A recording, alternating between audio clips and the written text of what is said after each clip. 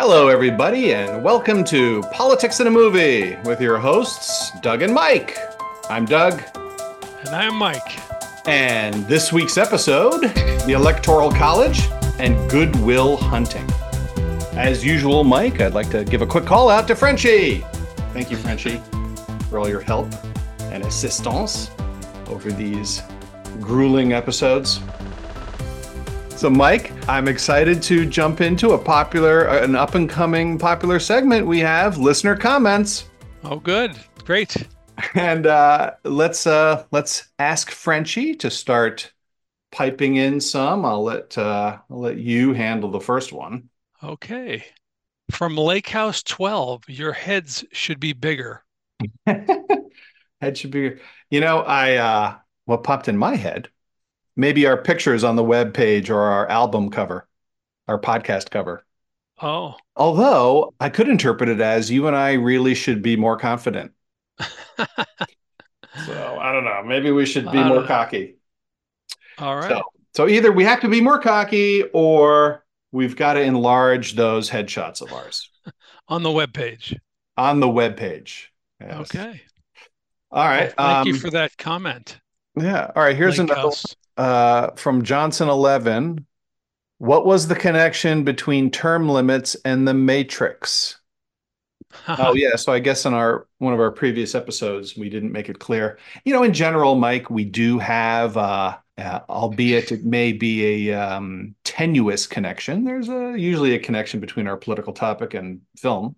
But the Matrix, I guess our connection there was that in the Matrix, Neo was a reoccurring savior for the humans. And, after he was done with his job, years later, there'd be another one. So he sort of had a term limit. Interesting. Yeah. All right. Frenchie, hit us. I think we have one more to fit in this episode. Okay. This is from Maureen. She says, I literally was smiling as I walked down the street as I was listening. Can't wait to listen to another one. Oh, that's very nice. Oh, it's always good. Yeah. It's always good when Frenchie gives us the nice ones. Thank you, Maureen. Yes, thank you very much. And keep on listening. So hey, Mike, why don't we jump into your meaty topic? Sure. The Electoral College, as you know, it's kind of unwieldy. It's a really big discussion, and it's been talked about a lot, especially in recent years with, certain elections that we've had, previous elections in the 2000s, starting with Al Gore, where the candidate with the most popular votes did not win.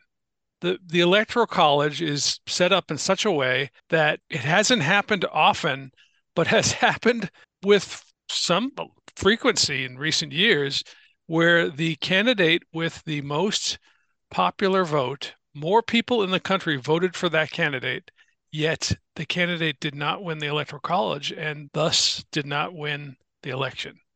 Yeah, that seems interesting. When did this, was the Electoral College, was that thing always around, or did it pop up at a certain year? Or? In 1787-ish, when we were moving from the original government that we had, the Articles of Confederation, to our current government, the founders met and they talked about a lot of things. And, it's funny, if you're a fan of Hamilton, the musical, they talked about this. And there was an election in 1800, one of the earliest presidential elections, where the Electoral College tied, and the vote went into the House of Representatives, which is how it's written in this Constitution. Right. And the House of Representatives chose Thomas Jefferson over Aaron Burr.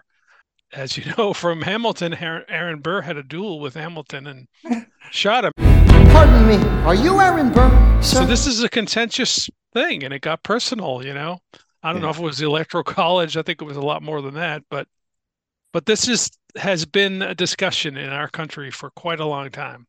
I think it originally, when the Constitutional Convention met, it was a compromise so that the larger states, the most populist states, would not dominate, and that it was sort of a bone thrown to the smaller states, rural states that had less population.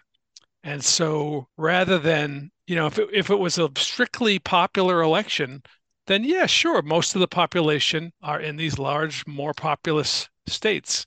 And Right. so they dominate over the smaller states. So that was sort of the thought behind that. Yeah, But and I guess, when all that was going on, there wasn't an easy way for a lot of people to communicate. that's true.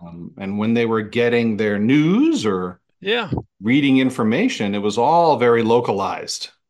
That's a good point. I mean, you can think of why can't we just do a direct popular election because we all have the same information at this point. We all know the candidates. We Right. all know, I know we get our news from different sources now, but you would think, one person, one vote, that should be how it works. Yeah, yeah. I mean, it makes sense. No one's at a disadvantage. Living in the Midwest now, they have their fingertips at all the information that everyone else has. Yeah. I'm feeling in favor of a direct popular election. But what would And that take? Like, how would that ever come about? it's tough. They'd have to, it would have to be a constitutional amendment, which of course requires, a vote in the Congress and Yeah. then ratification by all of the states. Yeah, those things are hard. Those amendment Yeah, things, they're really, really hard. they Uh, are. when was the last time we had an amendment? Gee, maybe it was I think this is a special mission for Frenchie. We'll let him noodle on that yeah, while let we us know, continue. Frenchie. Yeah, so this electoral college, the way that it's set up is sort of similar to Congress, where states are assigned electoral, what do they call electors? And Hmm. it's similar to the way Congress is set up. So you get an elector for each of your senators, and you get an elector for each of your members of the House. So, small states that don't have a lot of people, they still get those two Senate representatives. Right. I mean, Montana that has more cattle than people, Hmm. uh, has the same those same two electoral votes and same two senators. And then, of course, I think Montana may have one member in the House of Representatives. I don't know, or two. Hmm. Uh, Whereas New York or California is probably a better example. They've got, like, well, I think 1/5 of the country lives in California, so, they obviously have more members in the House and they've got more electors to the Electoral College. So their influence would be outsized if it were a direct popular vote because there's more people in California than there are in, again, I'll use Montana as an example.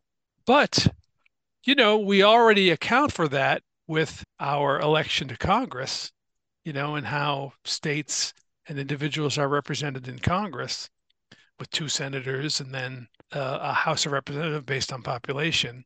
Right. So why do that again in our election of the president? Why not just have a direct popular election? And I'd like to keep this kind of simple, this discussion, because it is so complex. I feel like we could go on and on. It almost is more suited to a panel of people since it's just you and me. But let's talk about it. And that's sort of the history of the Electoral College. And then the recent history is that, which I mentioned earlier, in 2000, Gore and Bush virtually tied, and then Gore had a larger popular vote than Bush, and there was a challenge in Florida because of some of the problems with the ballots, particularly I think in Palm Beach County. That ended up with a suit, and the Florida Supreme Court made a Right. decision, and then that went to the Supreme Court, and the Supreme Court, their decision ended up pretty much giving Bush the election, even Right. though Gore had more popular vote. And Right. then in 2016, we had Hillary Clinton against Donald Trump, and Hillary Clinton beat Trump in the popular vote by 3 million votes. Right.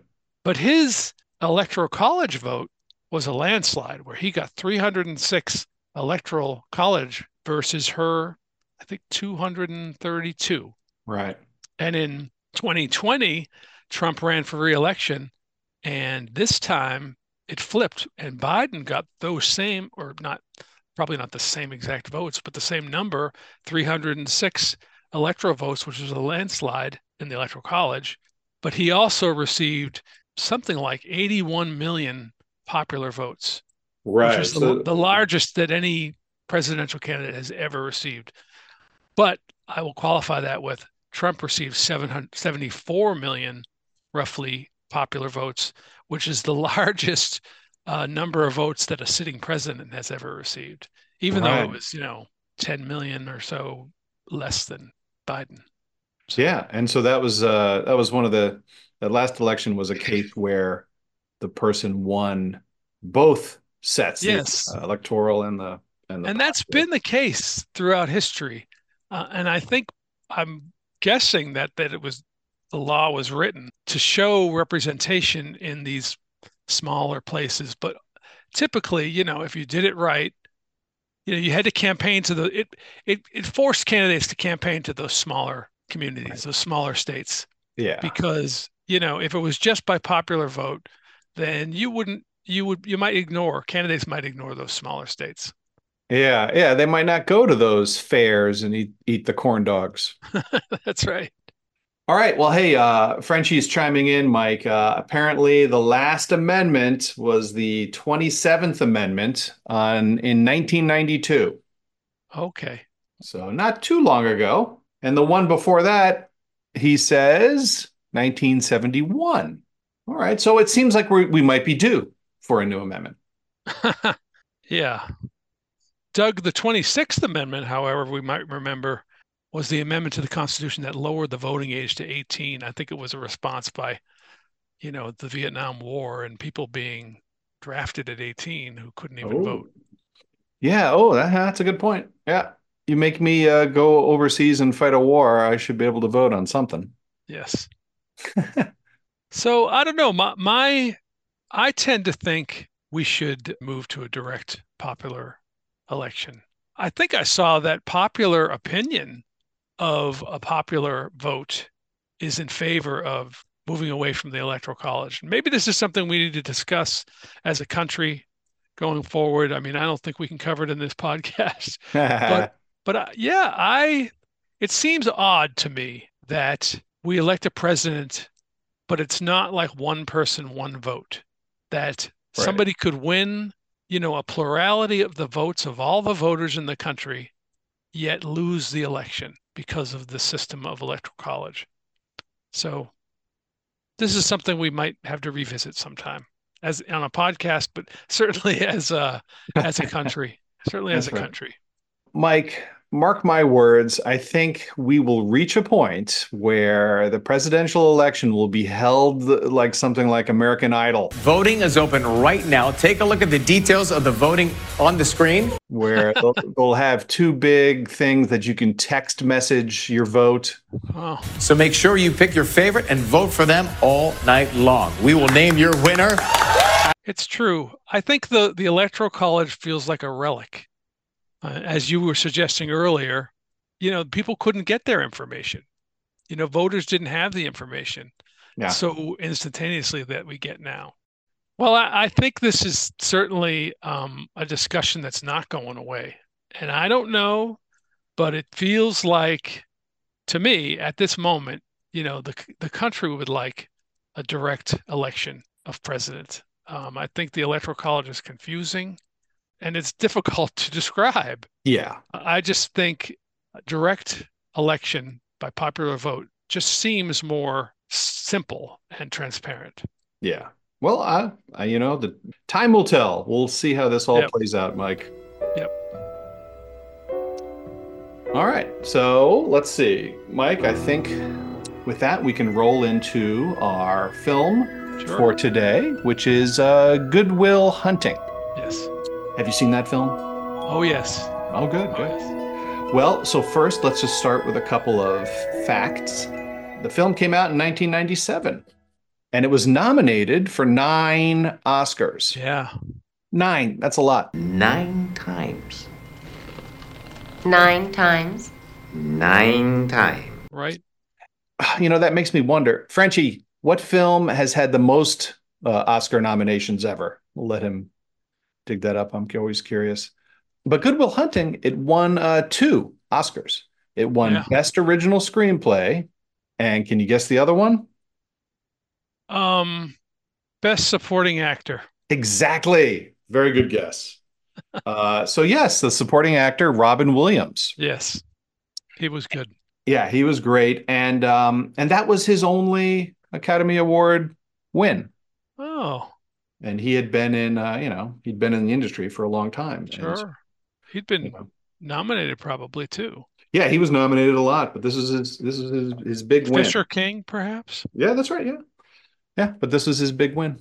Yeah, I was rewatching the film the other day, and man, you really know a movie is almost 30 years old, because Matt Damon and Ben Affleck, they yeah. both were like super thin And young. and young. Yeah, Yeah, yeah, you can tell.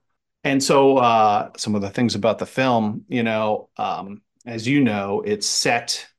A lot of it is set at MIT Harvard too, right? and Harvard. Yeah, MIT and Yeah. Harvard. And I love that it's set in actual, universities instead of making up fictional ones. Although, the other day I rewatched that movie Real Genius with Val Kilmer. Yeah, Yeah, and he is at what was modeled after Caltech yeah. in that film. Although in the movie they don't say Caltech, they call it Pacific Tech. Okay, So I mean, come on, just call it damn Caltech. What's the problem there? So I love how Good Will Hunting. It says they say MIT and Harvard. sure. Apparently they had some difficulty. They initially weren't going to be able to film anything at Harvard, and then John Lithgow, who's a Harvard alum, Okay, pulled some strings and got him in there. good for him. So some other things, as we all know, again, the movie is almost 30 years old, so we don't really need to tell everyone the plot and worry about spoilers, but it is about a math genius who comes from a place that is unexpected. Yep. And so Matt Damon, he works as a janitor at MIT, and he sees problems up on the chalkboard after hours and he solves them. And then people are super surprised the next day that problems are getting solved and they have no idea who's solving them. Yep. And so I was sort of curious, and it turns out those math problems, they're real. They're real math problems that he's solving. Apparently, they're not as hard as the film makes them out to be. But, the most of the people who watch the movie, it's hard enough. Sure. Yeah.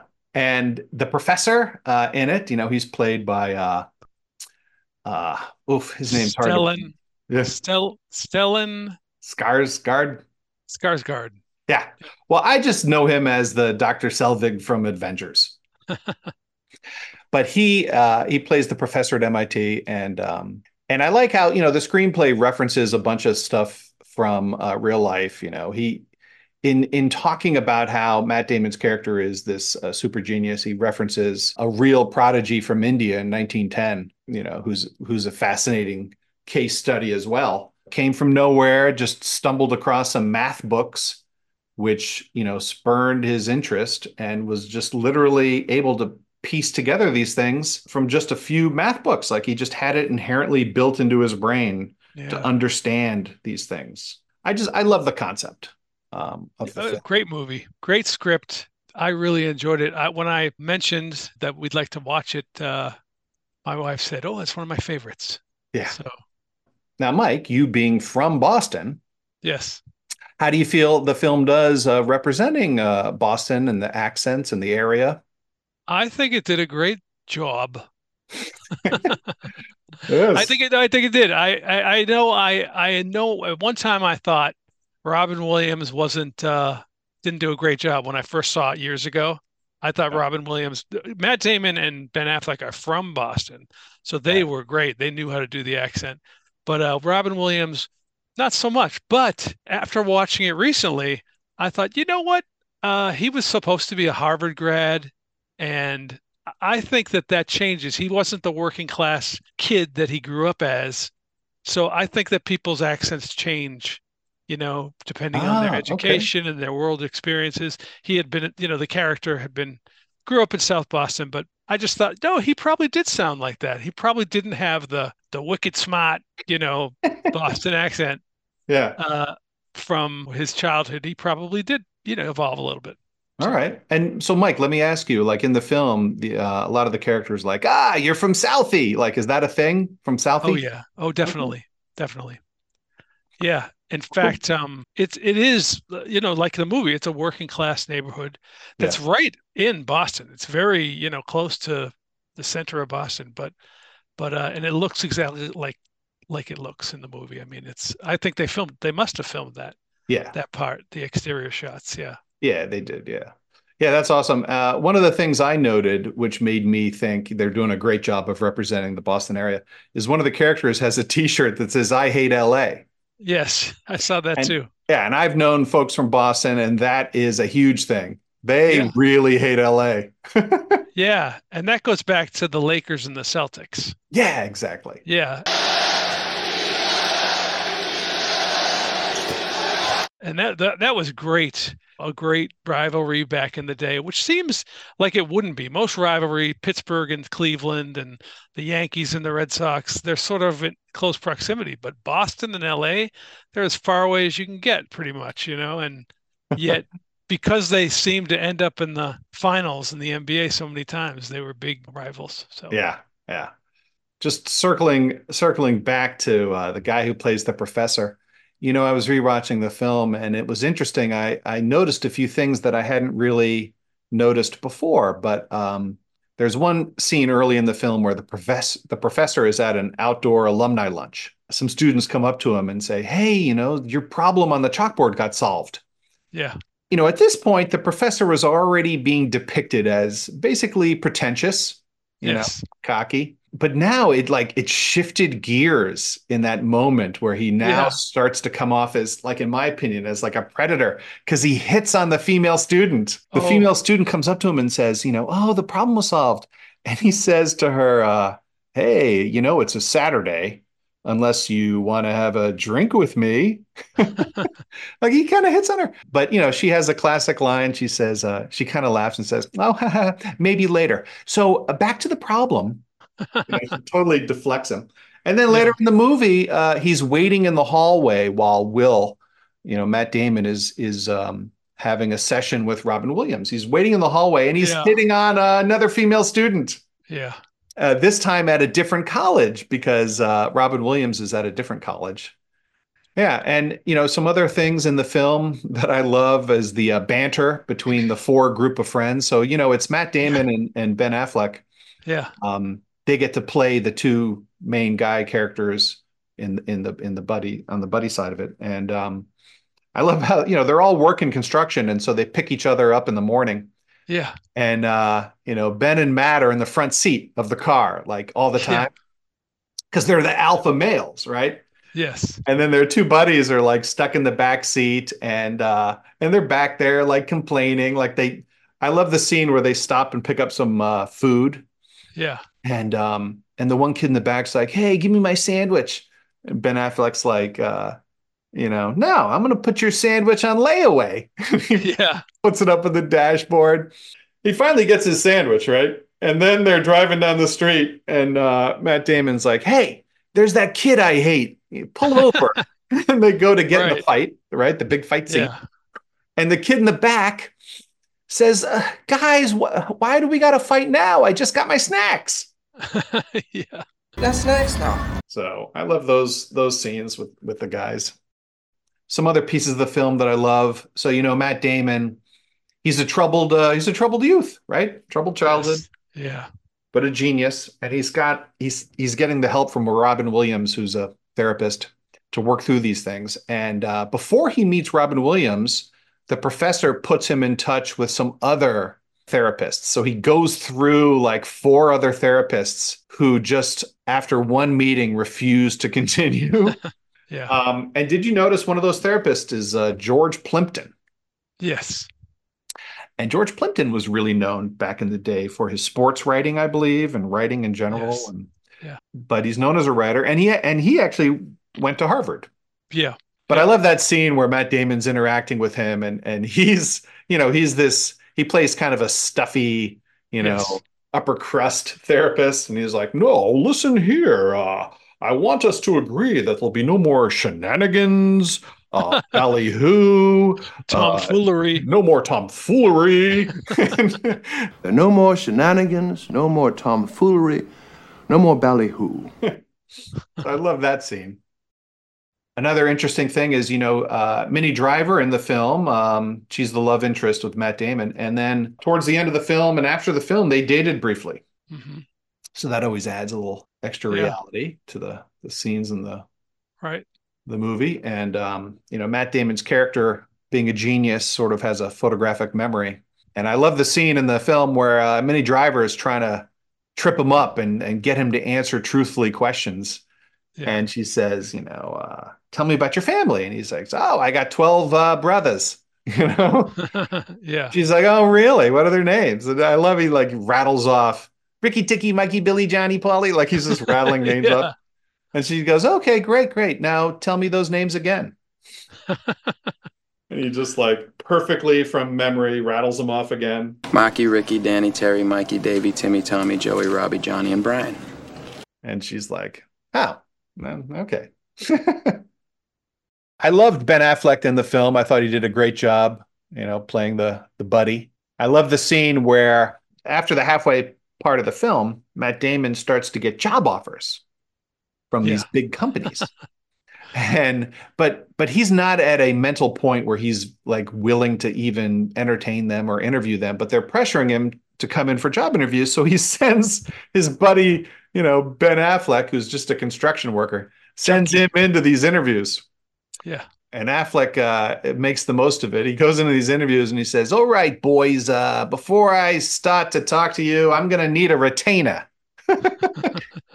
Nobody in this town works without a retainer, guys. And they're like looking at each other like, what? And he goes, come on, retainer. And and they're saying, well, I don't know if we, and he like rubs his fingers together and he sits back in his chair and he says, Retainer. and he gets $200, Mike. Right. Right. Yeah. I think that's a lesson for a lot of us in our next job interview. Just try it. Just keep saying retainer and you might get $200. All right, so let's talk about Robin Williams. Yeah. So those are just some tremendous scenes with him and Matt Damon. Oh, yeah. So Robin Williams, at this point in his life, Mike, he's no stranger to, in his own personal life, to troubles, right? Yeah. Yep. He's battled his own demons. Sure. And so in these scenes, I'm sure he pulls on that experience and life experience because they just really are powerful and well done. Yep. And specifically the bench scene where they're sitting out and which is Right. shot in Boston Common. Is it Boston Common or Commons? You right, Boston Common. Yeah. They're in the public garden. They call Yeah. it public gardens. That's right. And in fact, that bench they're sitting at, I think it later got dedicated to Robin Williams. But Oh, yeah. yeah, you can sit there if you're ever in the area. I like that scene because first of all, a big part of it is a no cut scene. Oh. They just say action and he does his long monologue with no cuts. That's always an impressive thing to see in film. Yeah. I myself, Mike, have some personal Robin Williams stories because I live in the San Francisco Bay Area where he lived for many years. I have a good friend of mine who's a big jogger. He loves jogging around the area. He was going for a run down in what we call the Marina Green. And he said that and it was like a beautiful day and he's jogging down, along the beach. And he said every time someone would be passing him, so he'd be running in one lane and people would be running at him and passing him. They would all look at him and have a big smile on their face. And my friend was thinking, oh, I must really look good today. and girls would be like totally smiling at him. And he's just thinking, oh man, I am on my game. Right. Right. And then he stopped to take a break and who should pass him, who was right behind him the whole time? Robin Williams. Wow. All these people were like smiling at Robin Williams and my friend totally thought it was him. let's just note that Ben Affleck, he works construction with Matt Damon, and frequently he's telling Matt Damon, dude, you got to get out of here. You've got, you've got such brain power and such opportunity. You can't just be doing construction with me. One of the things I look forward to every single, workday when I go to pick you up is a part of me hopes that you're not there anymore, that you've moved on. And it's a touching scene. And then in the end of the film, that's exactly what happens. Ben Affleck pulls up and he looks in there and he gets a big smile on his face once he realized that Matt Damon's gone. Yes. And Casey in the back seat jumps out with a huge grin on his face. He's so happy because now he's moved up to the front seat. Yeah. He's moving on up. He's moving on up, Mike. Yep. But just from start to finish, the film is, it really deserved the awards and nominations that it got. Yeah. And it is a classic. Great movie. Great movie. Yeah. All right. Hey, Frenchie is now replying, Mike, as to what film has had the most nominations. Turns out it was the 1997 Titanic movie. Interesting. Yeah, it had 14 nominations. Yeah, probably a lot of special effects. Yeah, probably. Yeah. I don't know if that's going to be beaten anytime soon. 14 nominations. I know. Yeah. King of the world, Mike. I think that is our summary of the film. I think we've done it some justice here. Yeah. All right. For all of us here at Politics and a Movie, thank you for listening. And you can check out our website at politicsandamovie.com. Thank you, Mike. Thank you, Doug. And thank you, Frenchie. Au revoir, everybody. How do you like them apples?